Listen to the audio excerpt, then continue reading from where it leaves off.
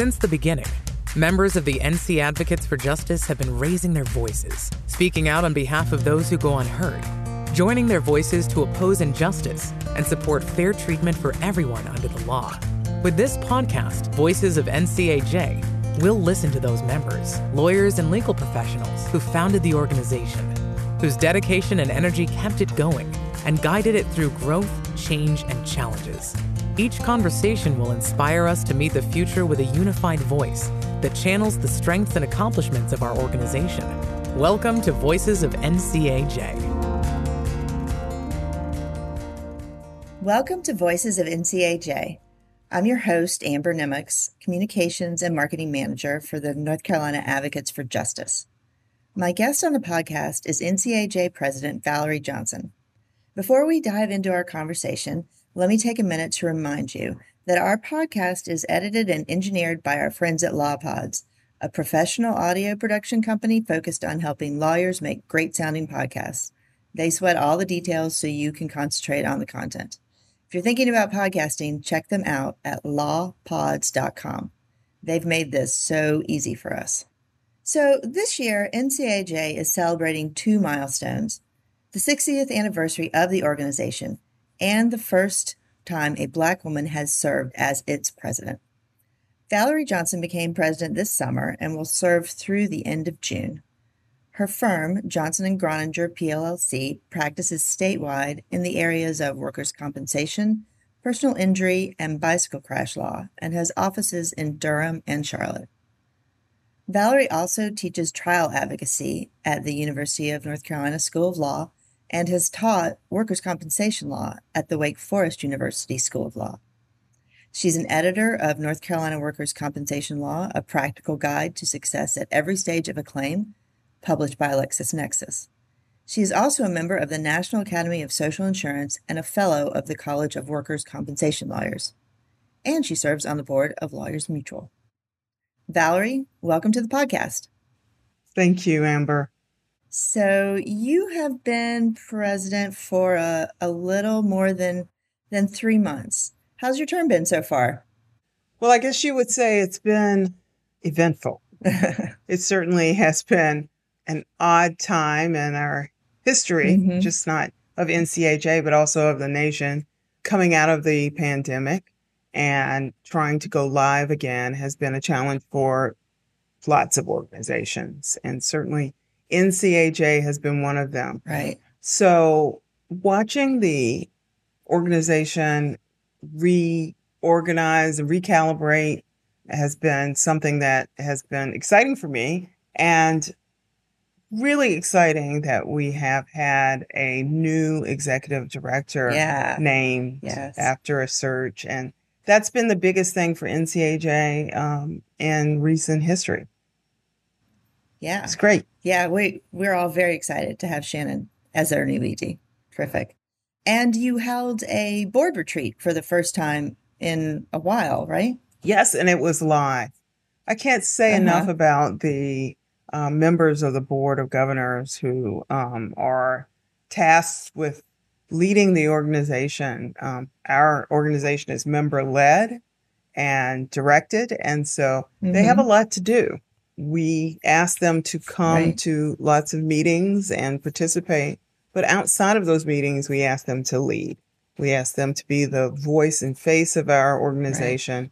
And having that retreat in person this year was energizing for all of us, and especially off of a great convention that we had this year. That really, I can't say enough about how wonderful it was to get back in person and see those people that I've been talking to over a computer screen for so long. Yeah, it was fabulous. We had a great time, and we had a great time planning it. We're having a great time planning Convention 2023 because we're going back to Charlotte. Yes, that is wonderful. I just want to take a moment to talk about the team at NCAJ.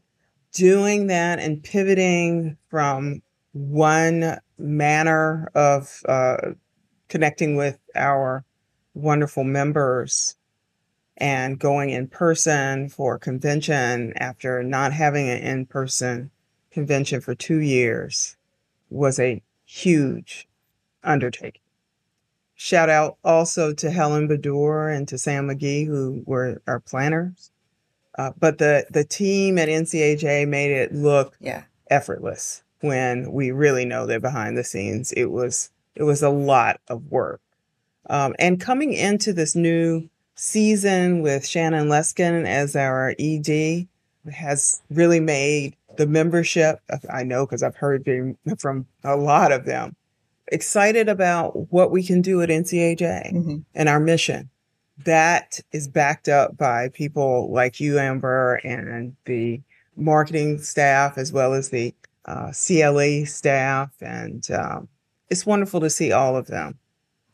Yeah, I feel like we've got a really special team in place, and this is a great time for this organization.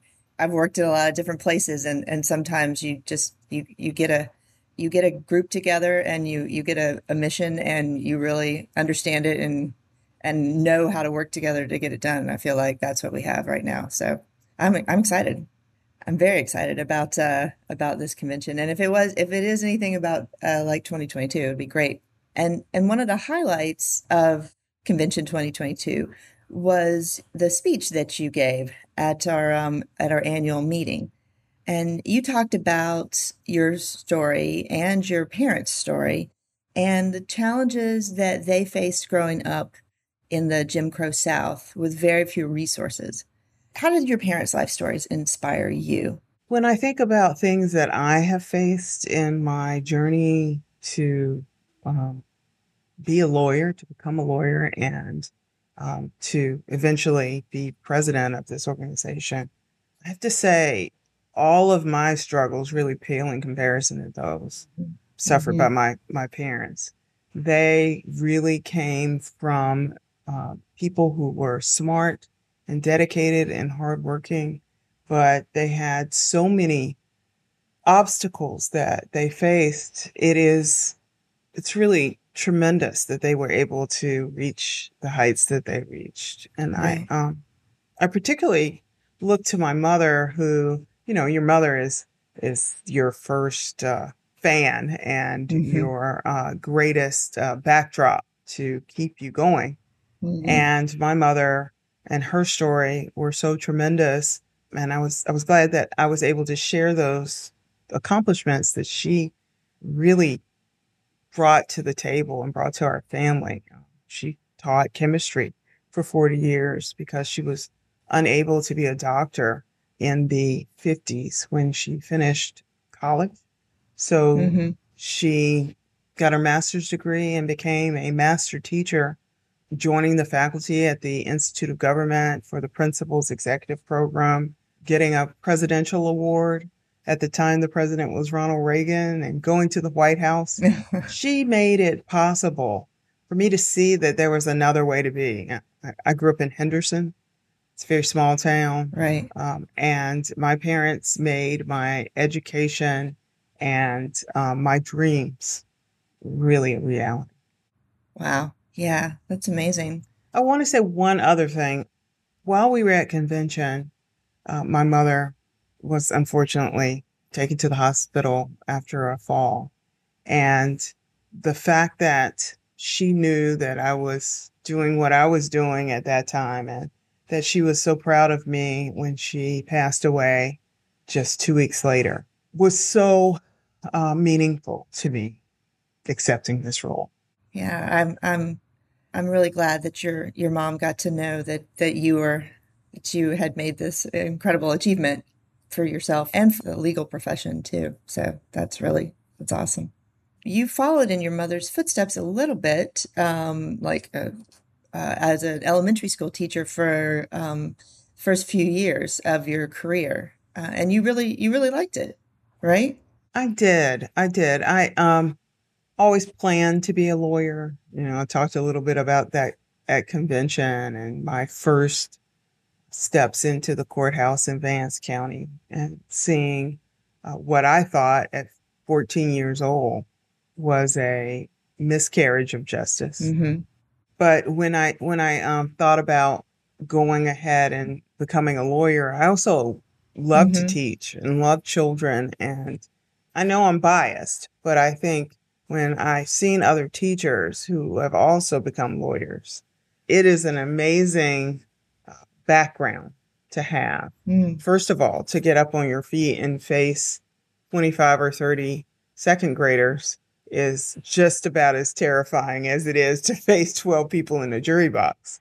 No And doubt. having to No do doubt. all day, every day is, it's a challenge getting up and talking on your feet all the time. So I love doing that, but I did plan to go back to law school and I've been so blessed to meet wonderful women who have had I've been blessed to meet real women who have faced real challenges in their own lives and done great things in the law in my pursuit of my own dreams. And Elizabeth Gibson, who was a professor at UNC Law, encouraged me to go to the law school. And she's always been a great resource and champion for me. And it's not lost on me that I went from a elementary school teacher to a adjunct professor, and I teach trial advocacy there at the law school. And that really is a joy. And so you knew though that you were eventually going to become a lawyer, and did that have something to do with your first time you were ever in a courtroom in Vance County? Can you tell us about that? Yes. Vance County in the 70s wasn't exactly the metropolis it is today. That's a joke. But Vance County had then a public library right across the street from the courthouse. And that library was really my home during the summer and really after school because the junior high school was very close to it. And if I walked home, I'd often stop in the library on my way. But I was not a favorite of the librarian who unfortunately called me a very ugly name. Wow. And that day I left the library and I didn't ever return. But when I was figuring out where I was going to go that day after being called the N-word, I saw a lot of people walking into the courthouse and I decided to follow along. I didn't know as a minor if I would be stopped or questioned, but no one said anything and I sat down. I saw an older Black man who was on the witness stand, and I looked around and I noted that everyone who was beyond the bar was white, and everyone who was sitting and waiting on their cases or to support other people who were in the jail uniforms, they were all Black. And I listened to that case. I listened to his testimony. He was on trial for stealing a can of Beanie Weenies, which for those of you who didn't grow up then, it's just pork and beans in a can. I remember going to the store and I believe they cost 33 cents because after that I checked. And I could not believe that this man was facing penalty for that. He was hungry. And I thought, I've got $1 in my pocket. Can I just pay for him? Oh, wow. Later on, my father said, I know him. And I think he sometimes wants to go to jail in order to get a free meal.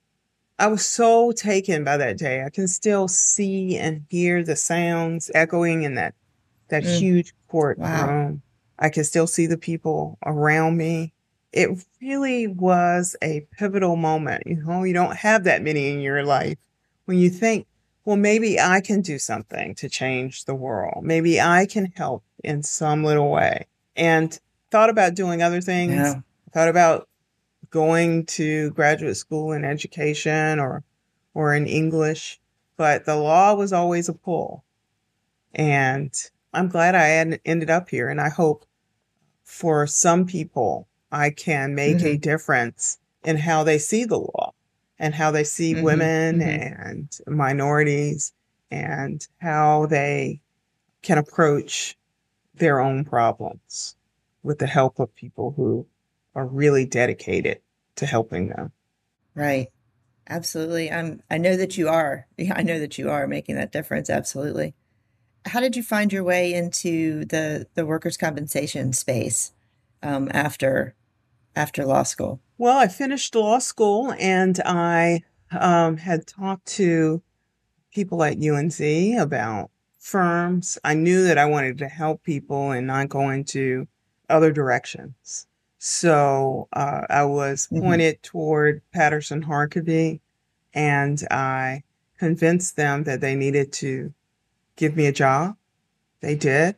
And I started working with Hank Patterson, who is a wonderful workers' compensation lawyer.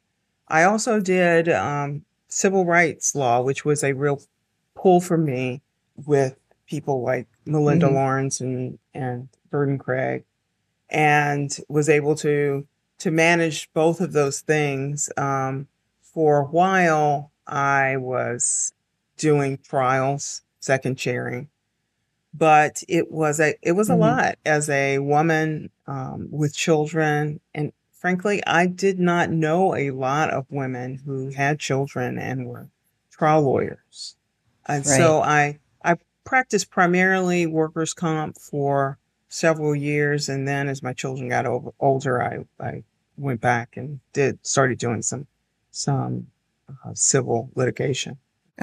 And when did you found your firm now, Johnson and Gronder? It's been 11 years ago now. In Wow. 2011, we went out and founded our firm. And you were all there were three partners, and you were all women. Yes. So what? I mean, we've changed a lot over the years, but was it difficult? Was there something particularly difficult or challenging about having three women, or was that also a strength? I suppose when you're a woman in the law, you expect there to be challenges, and you expect people to wonder why you chose to practice in a women-led firm or who your associates are. So I don't think that we found anything to be particularly surprising, except for the wonderful people who have become our clients. It's not an issue, at least to the general public. I think they look for great recommendations, and they look to see what other people have experienced. We have been very successful at making sure that we treat our clients well and that we try to help people who may be just newer lawyers and have questions, and that we participate very fully in the legal community. So obviously a big part of that is being an NCAJ. When did you join? I guess it must have been was it still the academy when you came? Absolutely. I joined as soon as I became a lawyer. Oh, really? I don't remember a time in between my joining Patterson Harkavy and becoming a member. I probably did it that first week. So wow. It's a gift that some people don't necessarily get, to have a firm that is ingrained in the fabric of NCAJ, now NCAJ, but then the academy. Everyone was a member. Everyone went to CLEs. I went to my first convention that year. So it's been 27 years. Oh, wow. I can't remember a convention that I missed. There may have been one when I was going to say there was one when I had my first child, my daughter, Alex. But actually, that was in December. And by June, I remember pushing her stroller down at Sea Trails. At convention. At As a matter convention? of fact, I was co-chair Wow, that year that's of awesome. convention. So, So, do you remember who I mean, it sounds like it was just part of your world, but do you remember who the first Academy members you got to know were? You're like the people who you've known the longest? there were so many. And I remember early on that Janet Ward Black called me and asked me for help Oh, in wow. something in particular. And this Hmm. is what she said. She said, Valerie, this is Janet Ward Black, and I need your help. And I was honored because Right, Janet Ward right. Black was calling me. Now, did she need my help? Of course not. She was graciously reaching out to a young NCAJ member and making me feel included and important. Mm, And I hope I can certainly pass that on to other young NCAJ members. But there was also Phil Bador and so many people, Guy Crabtree. hmm And I can't pass up the opportunity to thank James Ferguson and Geraldine Sumner, who made me feel included. And hmm they used to have special parties at the convention. And it was just great knowing hmm people whose names I just saw on reports from the Court of Appeals and the Supreme Court. Right, right. And so obviously you've worked with tons of them over the years, and now you are the leader of the organization. And as you said, it's a time of, we've had some change and some transition, and we are continuing to adapt in the political climate that North Carolina has grown into. What do you think makes this organization, makes NCAJ like keep going? What's the essence of NCAJ? I look at the community aspect as something that is really unparalleled. We have members who are well versed in every area of the law, and being a lawyer and being members of the legal community, but just being a support to each other in a way that Hmm.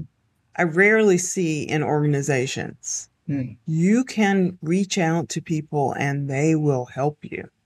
And sometimes they'll reach out to you even if you don't know you need help. Now, the community aspect is important. Education is crucial.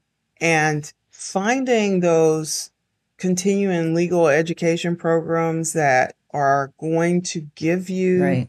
that special nugget of information that makes a difference in your case and therefore in a client's life Hmm. is something that you see happen all the time at CLEs. Hmm. During the pandemic, there were lots of wellness CLEs out there. Right. Everyone was talking about got to engage in self care. No one needs self care like plaintiffs' lawyers, I think. We work a lot, and being in the struggle with people who are similarly in the struggle Hmm. to try and get the best outcome for their clients, some of whom are in such great need. It's not just important, it's crucial. And last, I have to say something since you brought up what the political changing landscape is. We always are in a climate of political change and shouldn't be surprised by it, shouldn't be surprised by trends one way or the other.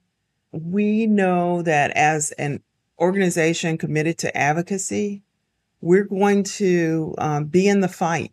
And our members appreciate that. I Hmm. know, Hmm. I hear from them. They listen and work hard.